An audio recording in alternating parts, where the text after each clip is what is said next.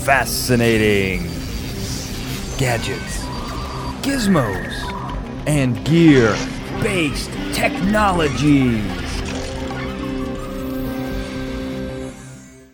Welcome to FGGBT. Now, this is the show that takes your favorite fictional science and technology, and we make it a reality. Who does that? We do. We are the Brain Trust. I am the analytical mastermind, Daniel J. Glenn. With me, the physics phenom, Dr. Michael Dennett. It is awesome to be here, Dan. As you all know, and our audience knows, Spider-Man's my favorite, Batman a super close second. This movie almost switched it, Dan, for me. This was really cool. Wow, that's serious stuff, Denon, which we're going to get to. Our history, the history you and I have with Spider-Man and Batman, it goes deep. It goes back. It's into antiquity as far as the internet goes. But we, as you know, speaking of a man from antiquity, we have to talk to our enigmatic engineer, our enigmatic engineer, Ben Siepser. Ben, where are you broadcasting from this week? Dan, tonight I'm just out on the town. You know, it's a very dark night.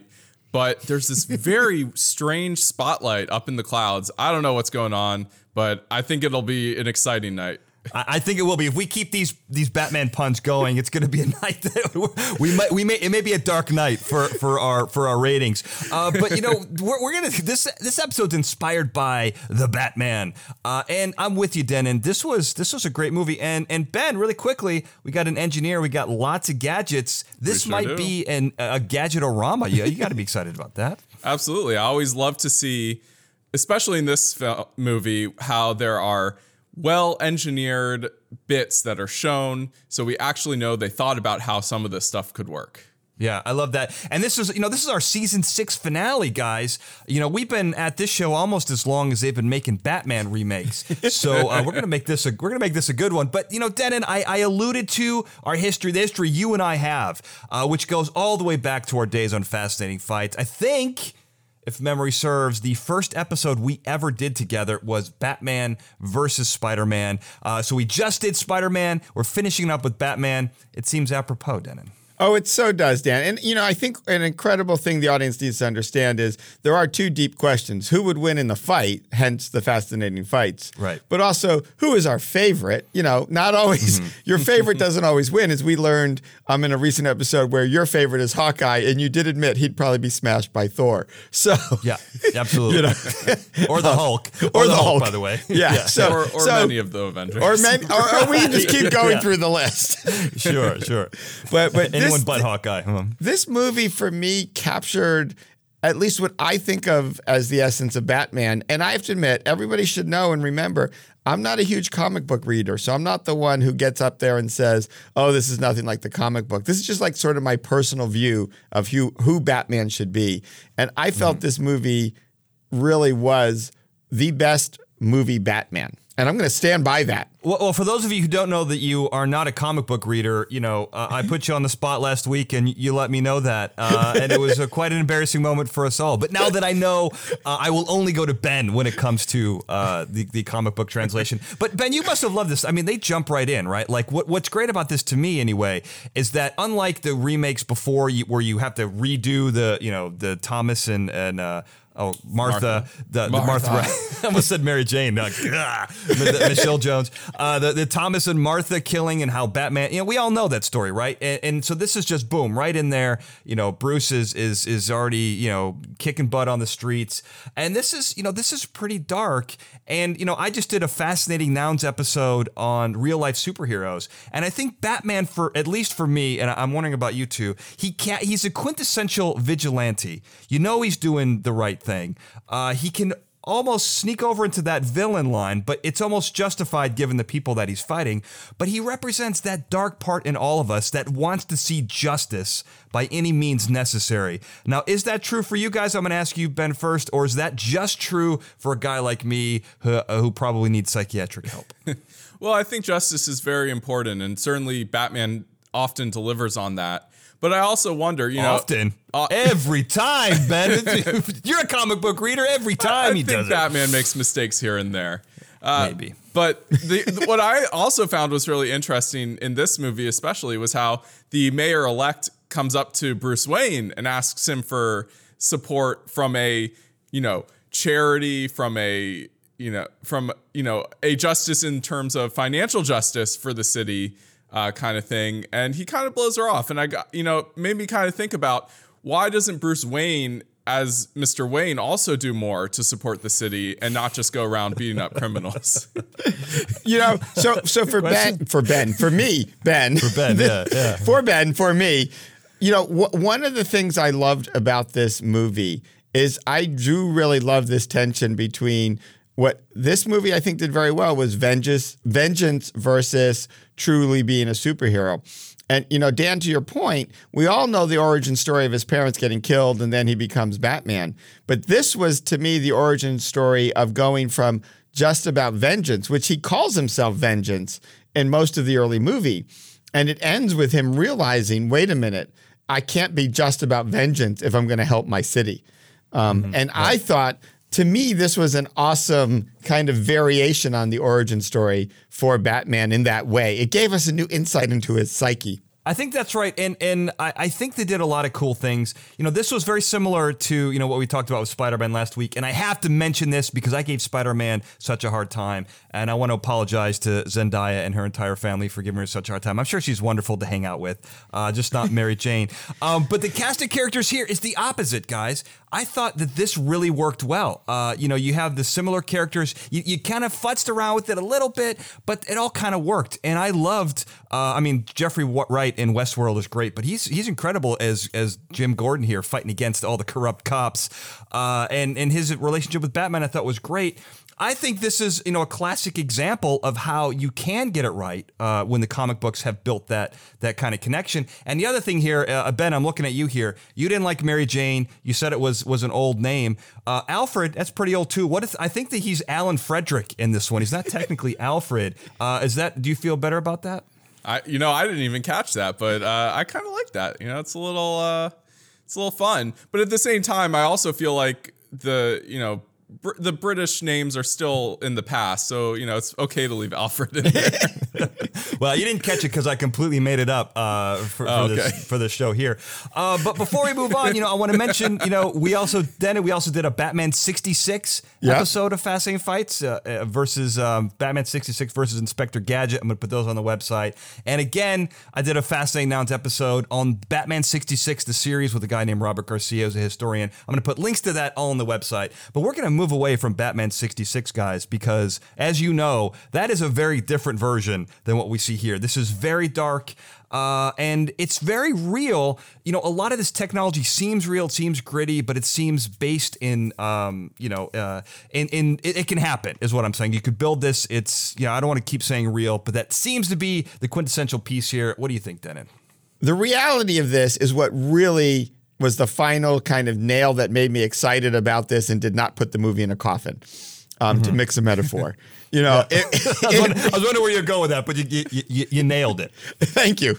It just, we watch so many of these shows and movies where there's a core that's reality, easy to explain, and there's stuff, we're the masterminds of this, we can explain anything and make it real. This movie almost makes it too easy for us, Dan. It is just so good at being really, really close or actually accurate. I think between the three of us in our prep, we found maybe only two moments that make us nervous. Our audience may find more. That's a pretty good hit rate. Yeah, what's really cool about the whole movie, but especially the gadgets that we mentioned before, is you really see the physicality of them in how they would work. You see, the grappling hook not doing crazy things with swinging and stuff. He just, uses it to repel. He uses it as an elevator thing. It works out. He has a nice catch for it, so he's not like holding onto it with his fingers. It slots into his arm guards, which probably have like a whole set of joints to connect it to his center of mass. There's all this stuff in there that makes sense and makes it realistic, which I really, really appreciated. And I have to add one thing, Dan. I loved that he built it all. I mean, I know I'm not the engineer in the group, but I'm a wannabe engineer at times. And just watching the Batcave and the parts laid out, right? Like they would show you basically him building things, including like parts of his motorcycle. And I believe there was even a scene with parts of the car. He was clearly working on the car, So I was just like, this is cool. He's not, paying some rich corporation or stealing from his own rich corporation to get his tools like maybe another Batman movie did that we won't mention here. Right? This was hardcore nitty-gritty work that he had to do, which meant he understood his equipment, knew its limitations, and knew how to use it. So I was just really excited by like the scenes in the Batcave, which doesn't happen often, right? No, it doesn't. And I'm glad you mentioned that because I love the Batcave, but I also love how he gets to the Batcave. I went up to the Bronson Caves here in Los Angeles where the original Batman 66 Batcave is, and it's a small little tunnel. But here he uses an old subway tunnel, which is great because there are so many, we forget that a city like Gotham City is basically dystopia New York. And in a city that big and that old, you do have this infrastructure, these abandoned tunnels and subway systems they're not used unless you're Batman. And I love that he uses a subway tunnel to get there. There's this great documentary called Dark Days about the mole people in, I don't know, that may be a derogatory term now. The movie was made a while ago, so I apologize to any mole people listening.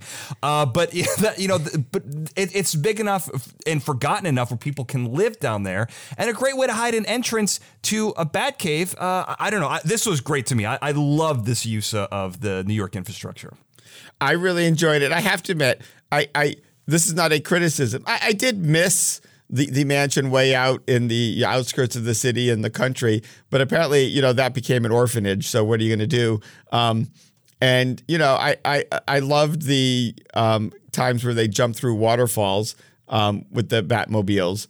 Because clearly a waterfall, we know from every adventure movie you've ever watched, the waterfall is the best way to hide anything, whether it's secret treasure or your Batcave, right? Because no one ever thinks to look behind the waterfall, Dan. Like, that's just not what you're going to do. But I do like this twist. I love it being right in the middle of the city, and I love the subway tunnels. Well, I also like that. I think, to me, it's a more realistic way to hide something in this era. I don't know how a drone doesn't just follow the Batmobile back to the Batcave when it's out in the woods and nothing's going on. Whereas, if you dive down into a subway tunnel and you don't have the cameras on down there because you're Batman and you hacked the surveillance system, of course you can get lost. You can lose somebody down there. It's a lot easier. Drones aren't going to be able to follow you as easily. It makes a lot more sense in my mind in the modern era. Yeah, it's no Wi-Fi getting through all that concrete. But you mentioned hiding, which is interesting because this moves us on to one of my favorite parts of this particular movie. As a lead in here, this movie, again, it's really gritty. It's much more danger. It's a much more dangerous world because you have the Riddler. He's basically a serial killer, and that is so different from the Batman 66, Frank Gorshin, the guy that I dressed up as a kid. I was the Riddler for Halloween. I would not be this Riddler for Halloween. People would have me committed. But I love that, we've got these ciphers. If you're watching, the YouTube version, you can see that I have the Zodiac Killer 340 character cipher behind me. And this is important because I came across this interesting article, guys, that really compares the Riddler to the Zodiac Killer. And this was not by accident. This was on purpose. And so it's a very interesting comparison. And really quickly about ciphers, let's talk about ciphers. I want to get your opinion on ciphers in general before we go into some of the details about this one. Because, Denon, I'm curious, you seem like a guy who likes puzzles. If you feel like a Wordle man to me, what do you think about these in general? Well, first of all, I grew up loving ciphers. One of the most exciting moments in my life was when I learned about breaking simple ciphers by looking at the, letters that are most popular, find the E's, the S's, the T's, and do that. And you can work your way through. I like making simple ciphers. I also love the fact that I discovered, lemon juice makes really good invisible ink. Right. I really thought I was going to be a spy until I learned I had no poker face and couldn't lie. So those were problematic.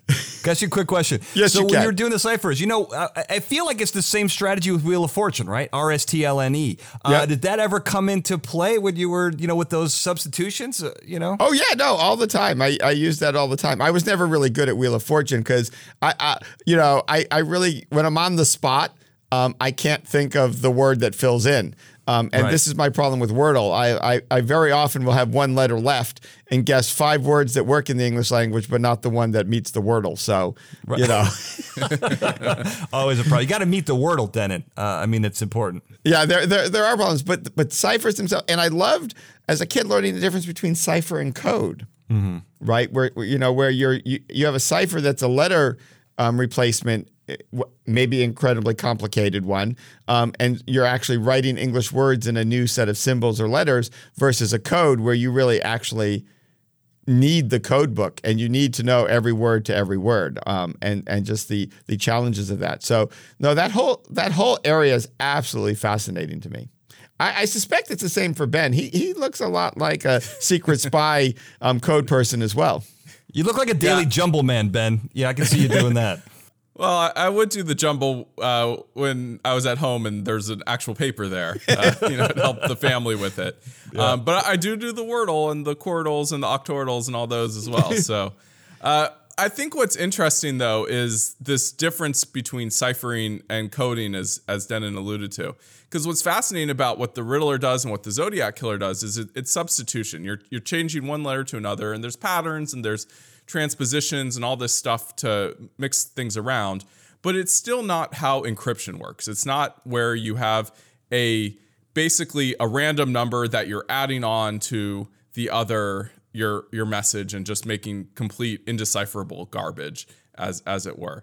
And so it's this fascinating thing where a cipher is always eventually to some degree solvable because there's always a pattern. Mm-hmm. And that's what's fascinating to me about this Zodiac puzzle is it took 50 years to find the crazy pattern the Zodiac Killer put into it, but it still was a pattern that eventually was able to be figured out. Yeah, well, and I like that you mentioned that because it was figured out. It was 51 years, Ben, which is important. Or actually 50, I think it was actually 52, because this came out in 1969, basically the year that the United States ended. That was a really good and bad year. 69 was a very strange year. But, you have this, the 340 character cipher. It was cracked, last year by a man named David Ornichak and a group of people. He wasn't the only one. But he said something really interesting in an article I'm going to put up on the website, which was that this particular code, with the computations we have now, it was so computationally, the resources required to crack this were so heavy that nobody in 1969 could have cracked it. Now, I'm guessing and also his guess is that the fact that it stumped people for so long means that even the Zodiac Killer was not aware of just how difficult the code was that he made, which is incredibly impressive.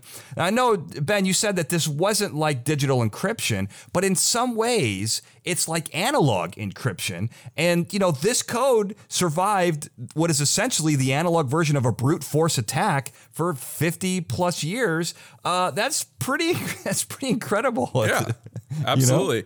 But what's interesting about it is that once you know the trick, it was easy to decipher. And so there's this fascinating thing that he just picked a way to do the cipher that was just really complicated. And there's gazillions of different ways he could have done it. And because of that, it stood up for a very, very long time. It's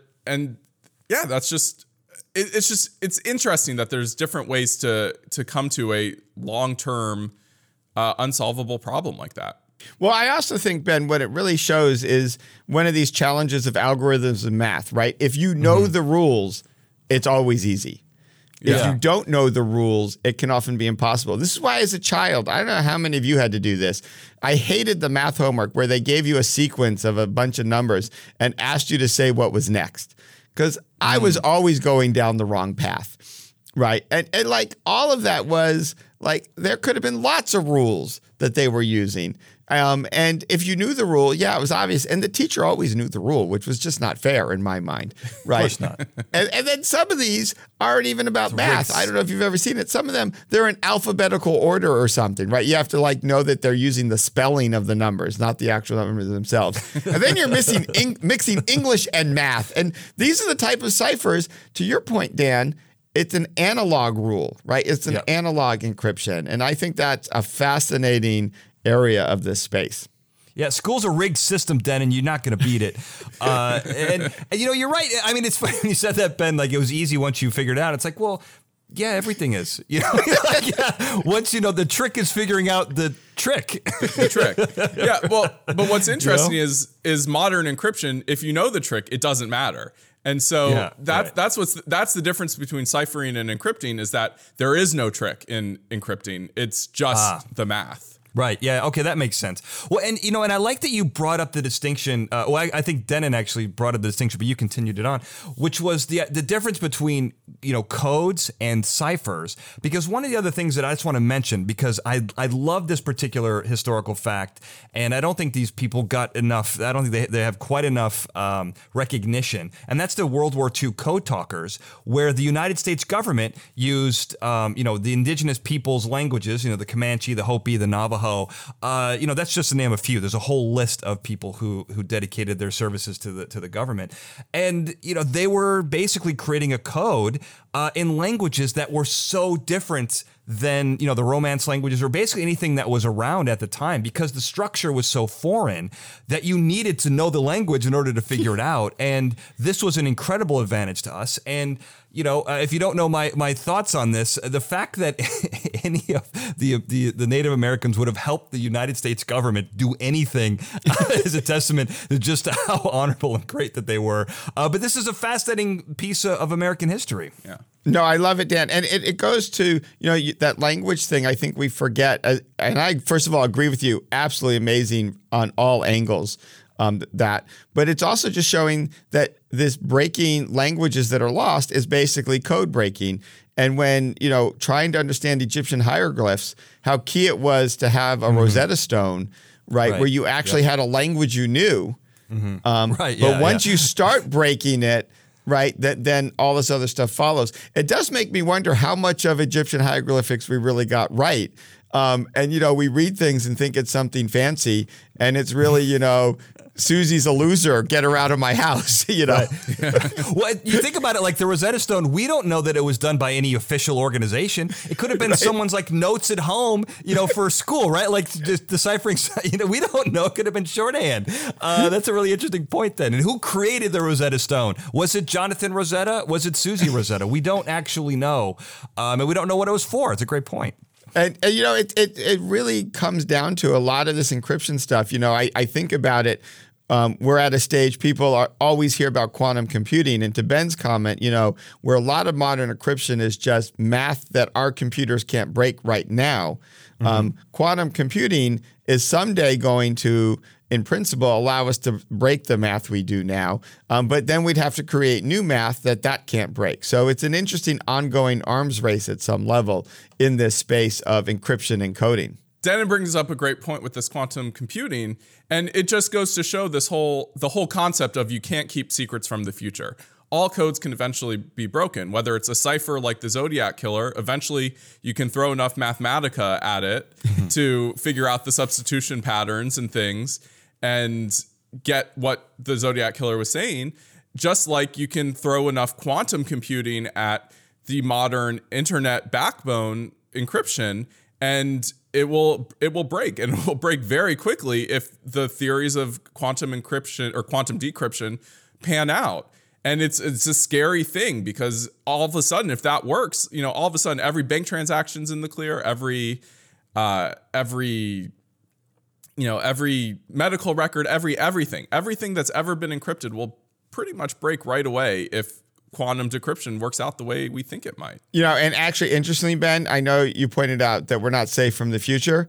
I think if anyone has been watching this show every episode, they know we're also not safe from the past, because in a galaxy far, far away a long time ago, R2-D2 could break anything just by plugging his little tube into the computer system. So nothing's safe from the past either, Dan. Both directions are dangerous. Yeah, and if you're running low on Mathematica that you want to throw at a problem, I'm going to we're going to build a store here, and you're going to buy Mathematica by the ounce. But I don't know how they sell it, but we're going to have some for you. It's usually by the software license. By the software license. Wait, does it come by the cup, Dan? Does it come by the cup? It's an interesting point, because we need to put it. We can put it next to the cups, next to the mugs on the fgbt.com/merch. Or whether it's cups or water bottles, you can get everything you need on the FGGBT merch store. It's very important, whether it's Mathematica mugs or water bottles. It's their fgbt.com/merch. I keep saying /. I've been corrected. I'm going to work it in there /. And before we move away from this, I want to mention one other thing here, which I think is really fun, is if you like ciphers and you want clues and you don't want to do Wordle, if you think it's too trendy, if it's too pop culture for you, don't worry. There's lots of great books out there that actually have ciphers in them. Now, these are in the past. I just mentioned Wordle, which is very new, so I'm going to go back 20 years and talk about a couple of examples. When I was in college, David Blaine's book, Mysterious Stranger, came out, which I loved that book. And in it is a cipher, and you win $100,000 if you figure it out. Now, don't try to figure it out now because it's solved in 2004. But it's a really fun thing to add to a book as a little marketing scheme. And of course, there's the Forrest Fenn mystery, which was solved roughly in 2020. It was confirmed. The guy didn't come forward, and then he came forward later. But this exists out there. It's a lot of fun, and it's a cool way to sell a book, I guess. But what is not cool? We're going to move from something fun to something absolutely terrible and rooted in reality really quickly. Ben, you mentioned the movie bomb, that you would have a hard time figuring out something if it was strapped around your neck. And in this movie, we see a bomb around the DA's neck as he's, he's got the phone and he's, scrambling to figure it out. There's a movie called Evil Genius. I'm promoting 2 documentaries here where this actually happened, where someone created a bomb, put it around a man's neck, and had him rob a bank. This is pretty crazy, but it shows you the ingenuity and actually how close and how much this particular movie is it's inspired by real life. And I don't know, Denon, if that's scary or, fun from a technological standpoint. Well, this particular one is unfortunately scary, obviously, but what's also... I gave you a softball there. I want to make that clear. So that was an easy one, yeah. Yeah, it's neither scary. It's not fun. Okay, yeah, that's my riddle. But again, what's interesting about it is the choice that people made in the movie to make this at the right level in my mind. I mean, let's face it, blowing up somebody with a bomb around their neck is never fun. But it's also usually in a movie of this style, when the bomb goes off, I would argue the explosion would be way bigger than justified by the size of the bomb used. And in this case, I felt like, okay, there's an explosion. Batman is knocked back and he's sort of knocked unconscious. He's running a little bit away from it. But I felt, not being an explosive expert, to be honest, but I still felt that the explosion was appropriate to the size of the bomb. I do completely agree with Ben. I don't know. Well, Batman was solving most of the riddles. He did not actually have the bomb around his neck. That may have helped. Quite a bit, I would imagine. I may have mentioned this on That's not a small detail to overlook, then, and I think that is very important. I mean, I think I've shared it in the past in the show. I am not the best under pressure at answering questions. I'm great in formats like this, because there's no pressure here. We're just chatting. But, put me in a high school bowl situation, and I failed to answer any question because there was a timer and a buzzer. I feel like a bomb would only make it worse. I'm with Ben on that. Well, I will tell you before, I want to get Ben's thoughts on this, but I do want to mention, since we're going back in history, you may not be an explosion expert, Denon, but you did reveal that you are a borderline pyromaniac, which yes. Superhero, supervillain, that's the question on you. No, this is true, but let's leave that topic, Dad, and go to Ben. Right. Fair enough. All right, Ben, what do you think about this? So is this something you've created? Hopefully not. No. It's some pretty sketchy stuff from an ethical standpoint, obviously. Say the least. I mean, obviously we need to do something about corrupt DAs, but strapping bombs to their necks is probably not the right approach. Yeah, that's probably right. That's probably right. Yeah. It's interesting because they showed some interesting technology with this, obviously. I think we all thought that as soon as he answered the phone, it would blow up. It was interesting that wasn't, in fact, how it worked. There was clearly some other extra transmitter, or maybe it was, Bluetooth connected to the phone or something. But it just goes to show that there's a lot of, technology here, like making a bomb that you can trigger wirelessly at the most dramatic point when necessary. That's a tricky thing. And what I really also wonder is, it seemed like the DA was sitting there for a very long time. I gotta wonder, how was the Riddler always ready to answer the phone right away? Yeah. Like, did he Was he just standing off screen for like 7 hours waiting for the phone to be answered? Yeah. That's some serious stamina right there. And no voicemail kicking in, but let's not squabble over details. But it is an interesting point to think about. Well, I believe he was at the event. I think we get a shot of him before we know that that's who he is up in the balcony. Oh, so right. That's right. I think That's he was tracking this, which is kind of clever. And actually, your comment about the technology and being ready and the wireless and the Bluetooth, it was really, it's the complexity of it that's part of the fascination of this. Yeah. But I also want to say, Dan, this is the one moment in the movie where I found it interesting. Riddles are tricky things. Mm-hmm. And I felt the 3 riddles transitioned from riddles to interrogation questions, right? Mm-hmm. It was an interesting moment where the Riddler went a little less Ridley. Yeah. And riddles are tricky if you're not the analytical mastermind. I just want to make that point before Ben jumps in here. Riddles are definitely tricky, but I think it really just goes to show that the Riddler is also an engineer, or at least a software engineer. Because I like Denon's mention about voicemail. This phone was ringing for hours. So clearly, this is all like some app he wrote where it can ring for hours and not go to voicemail, not give up.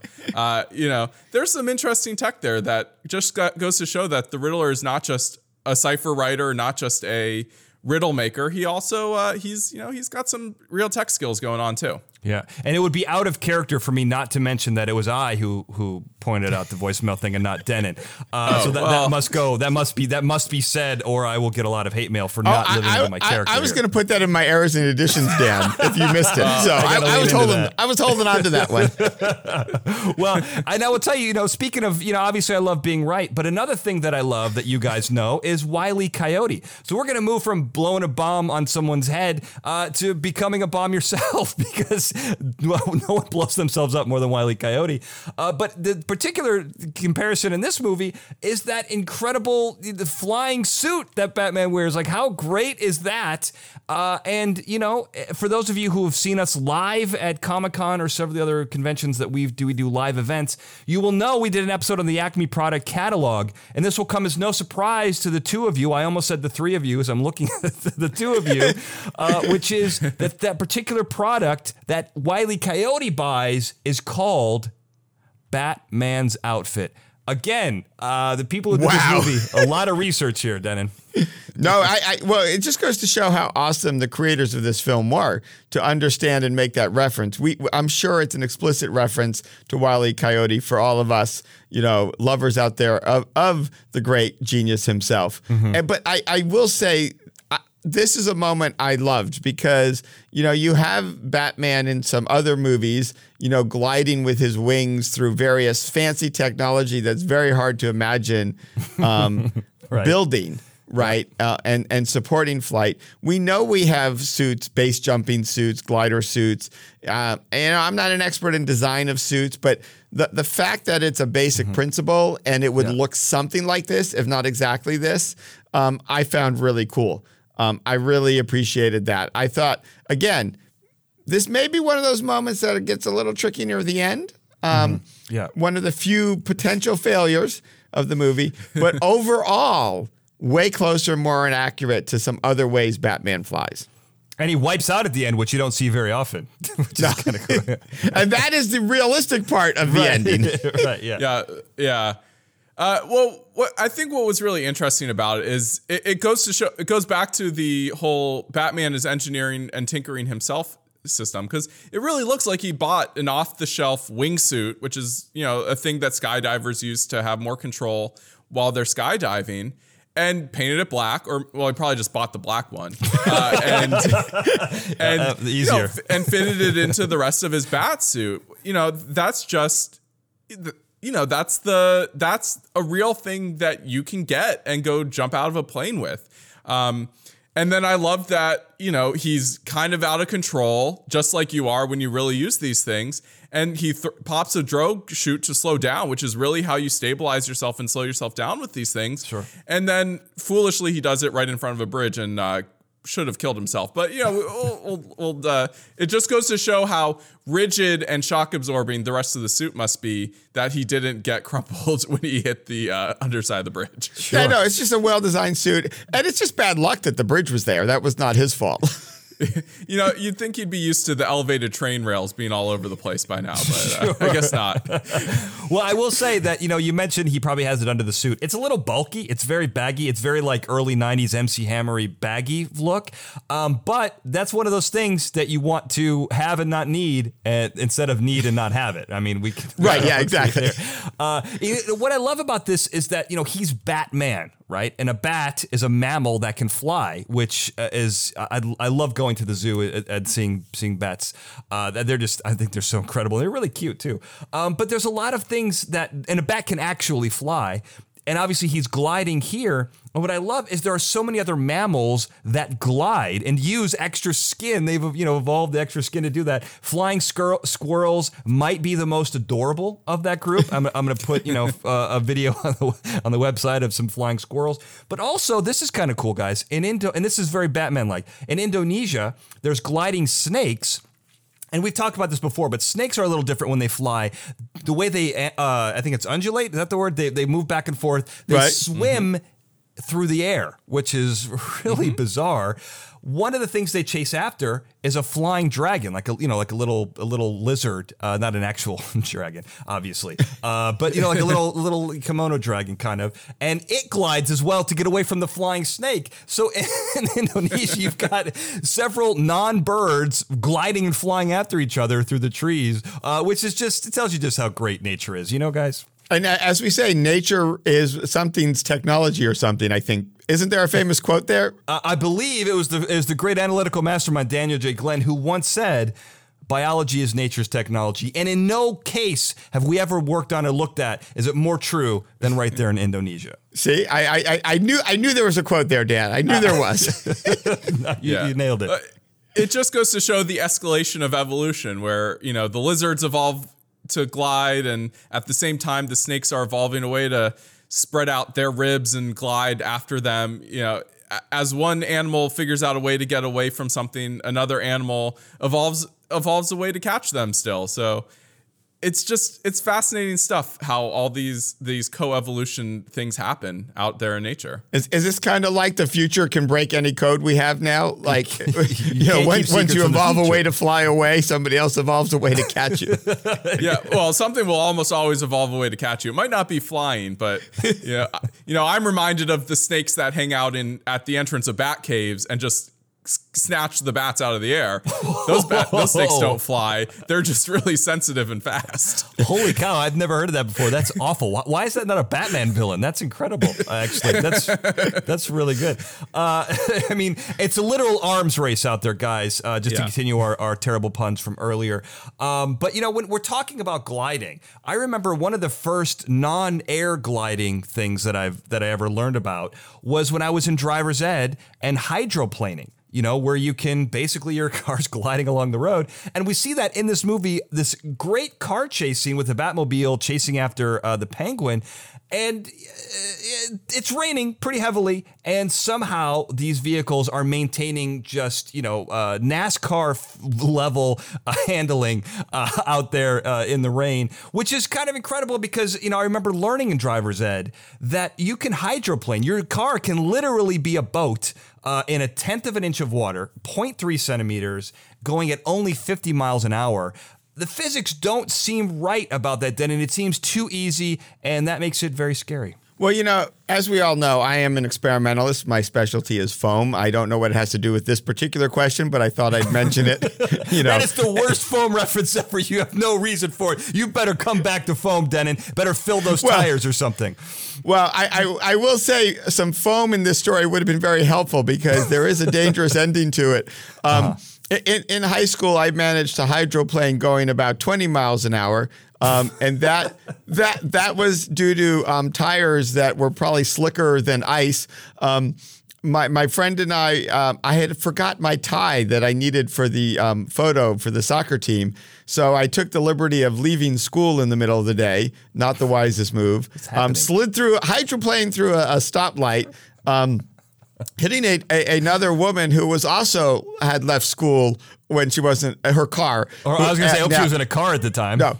Her car was a tank. It just like dented her door. Nobody was injured. We did discover that the VW Bug I owned, the seat was not actually held in place, the passenger seat, by anything other than rust, because the seat came free.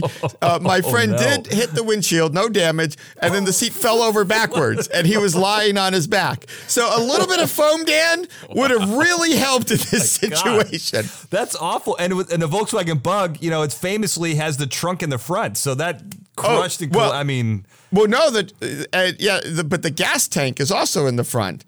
And so I remember sitting there going, do not explode, do not explode. That was my only thought, do not explode.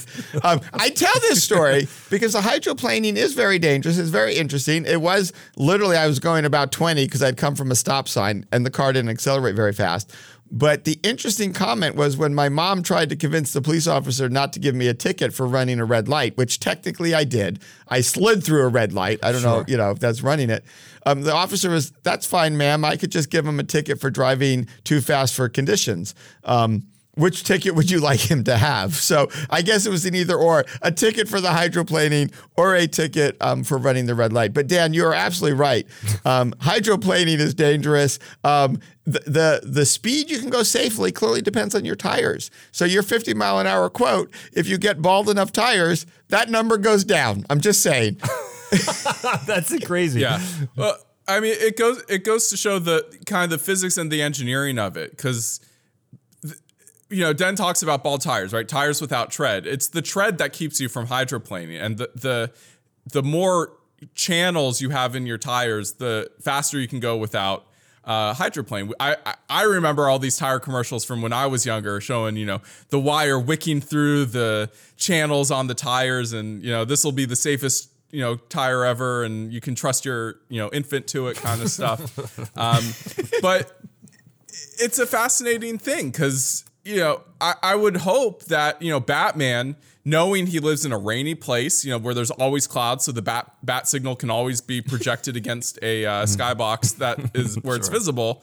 I hope he has some very heavy, aggressive off-road tires on the Batmobile so that he doesn't hydroplane while he's chasing the Penguin. And the Penguin, being an aquatic creature, he must also know, so that's why he didn't hydroplane. Well, I was going to say, Ben, I think the Penguin just got lucky.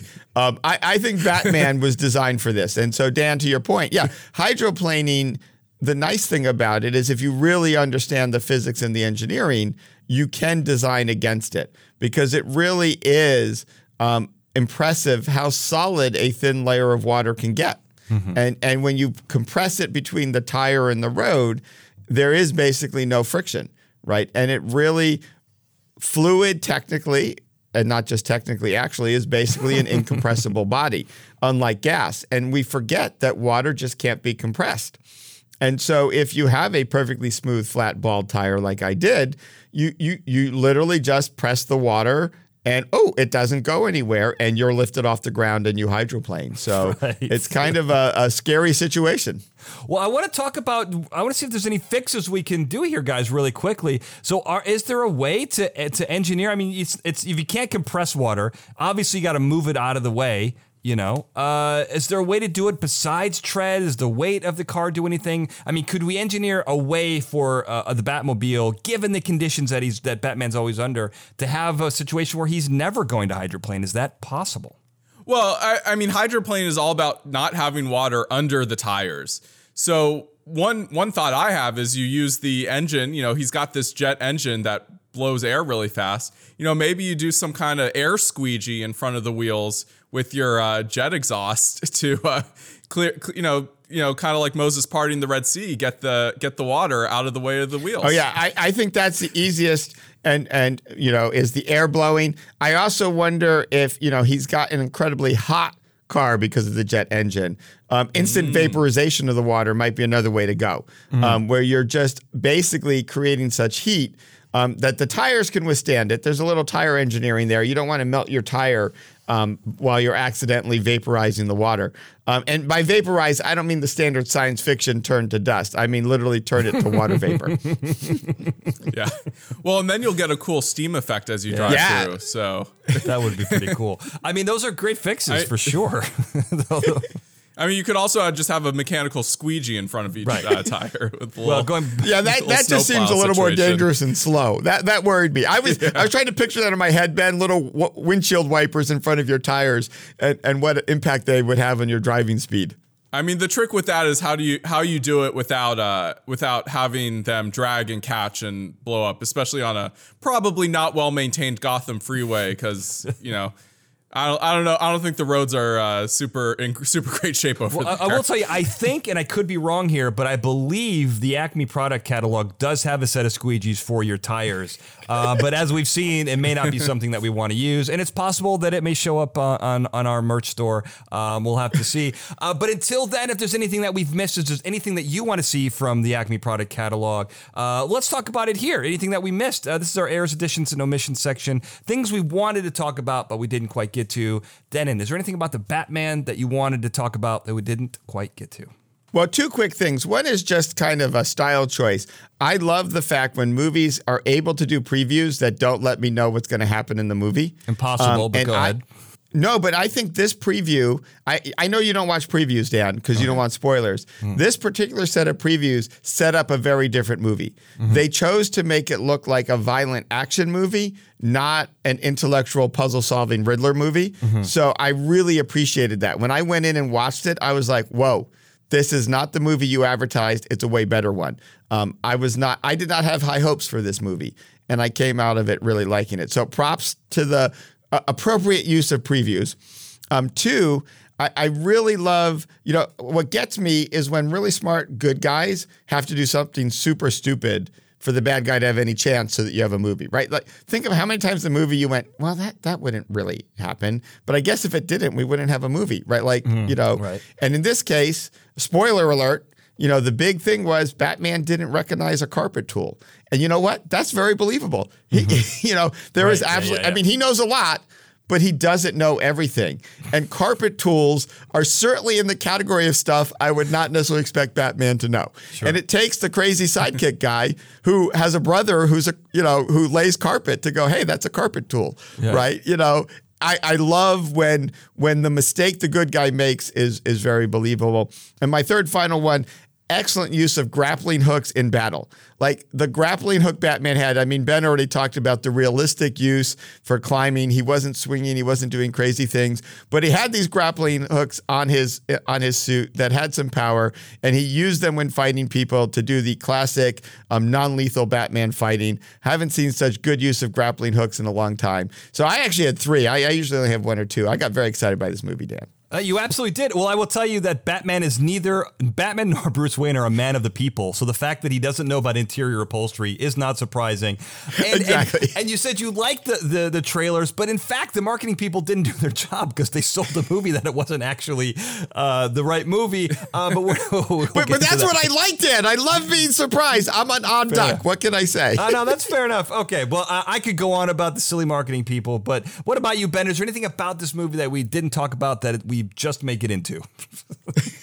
Well, I mean, I think it all comes down to the climax at the Gotham arena.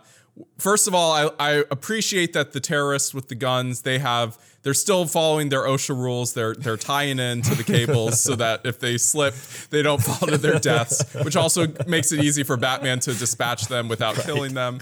I appreciated that. Yeah. But what was also interesting about that is Batman enters by exploding the entire glass ceiling.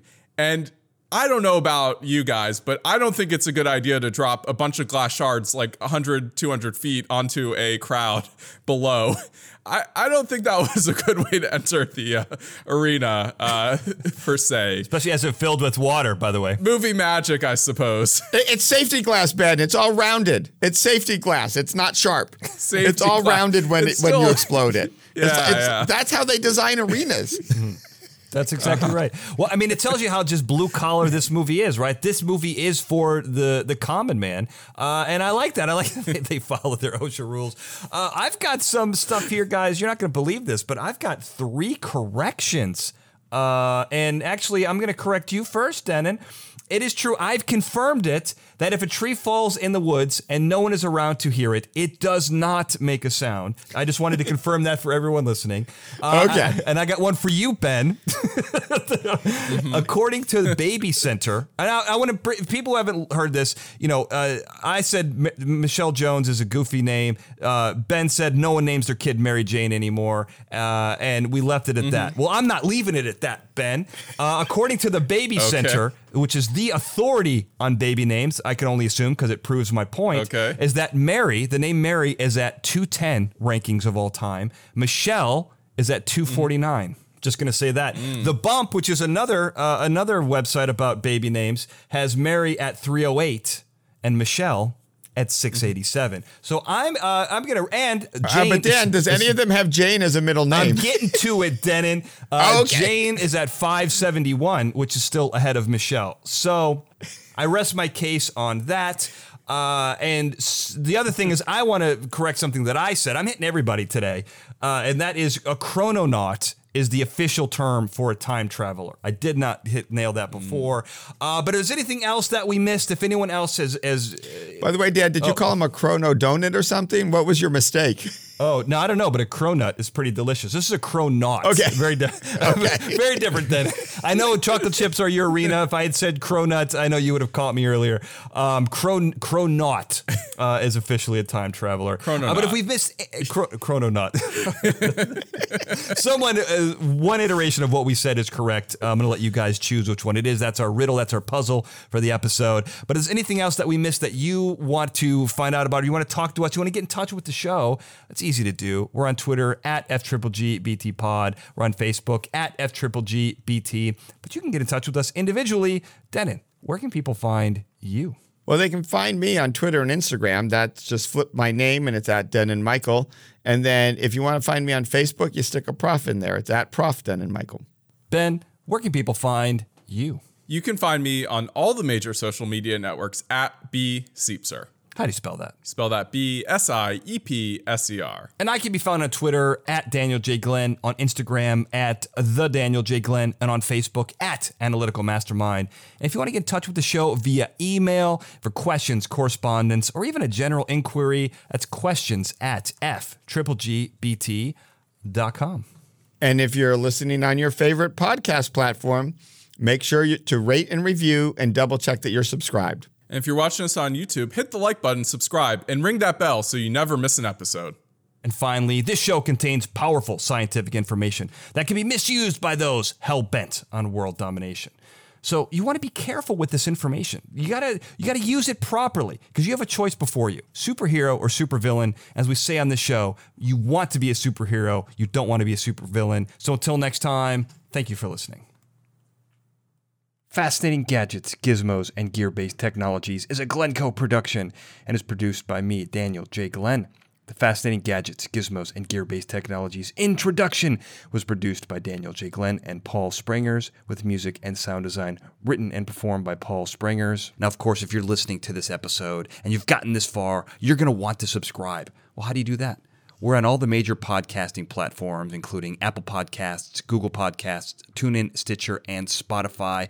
But if you're not already subscribed to those platforms, I made it easy for you. Go to our website, FGGBT.com. You'll find links to those subscribe buttons and also links to our social media, both for the show and for our individual experts, the members of the Brain Trust. That's all right there. FGGBT.com. And before you leave, don't forget to check out our other episodes. You can find the link at the top of the page for everything we've got, and you'll notice that we've got both a YouTube version and an audio-only version. Depending on what you like, we got it for you. And if you do like those videos, you can go ahead and subscribe to those as well. We're on youtube.com/Daniel J. Glenn. And once again, if you like this show, you're going to like everything that I do. Go to danieljglenn.com to find out more. Thank you for listening.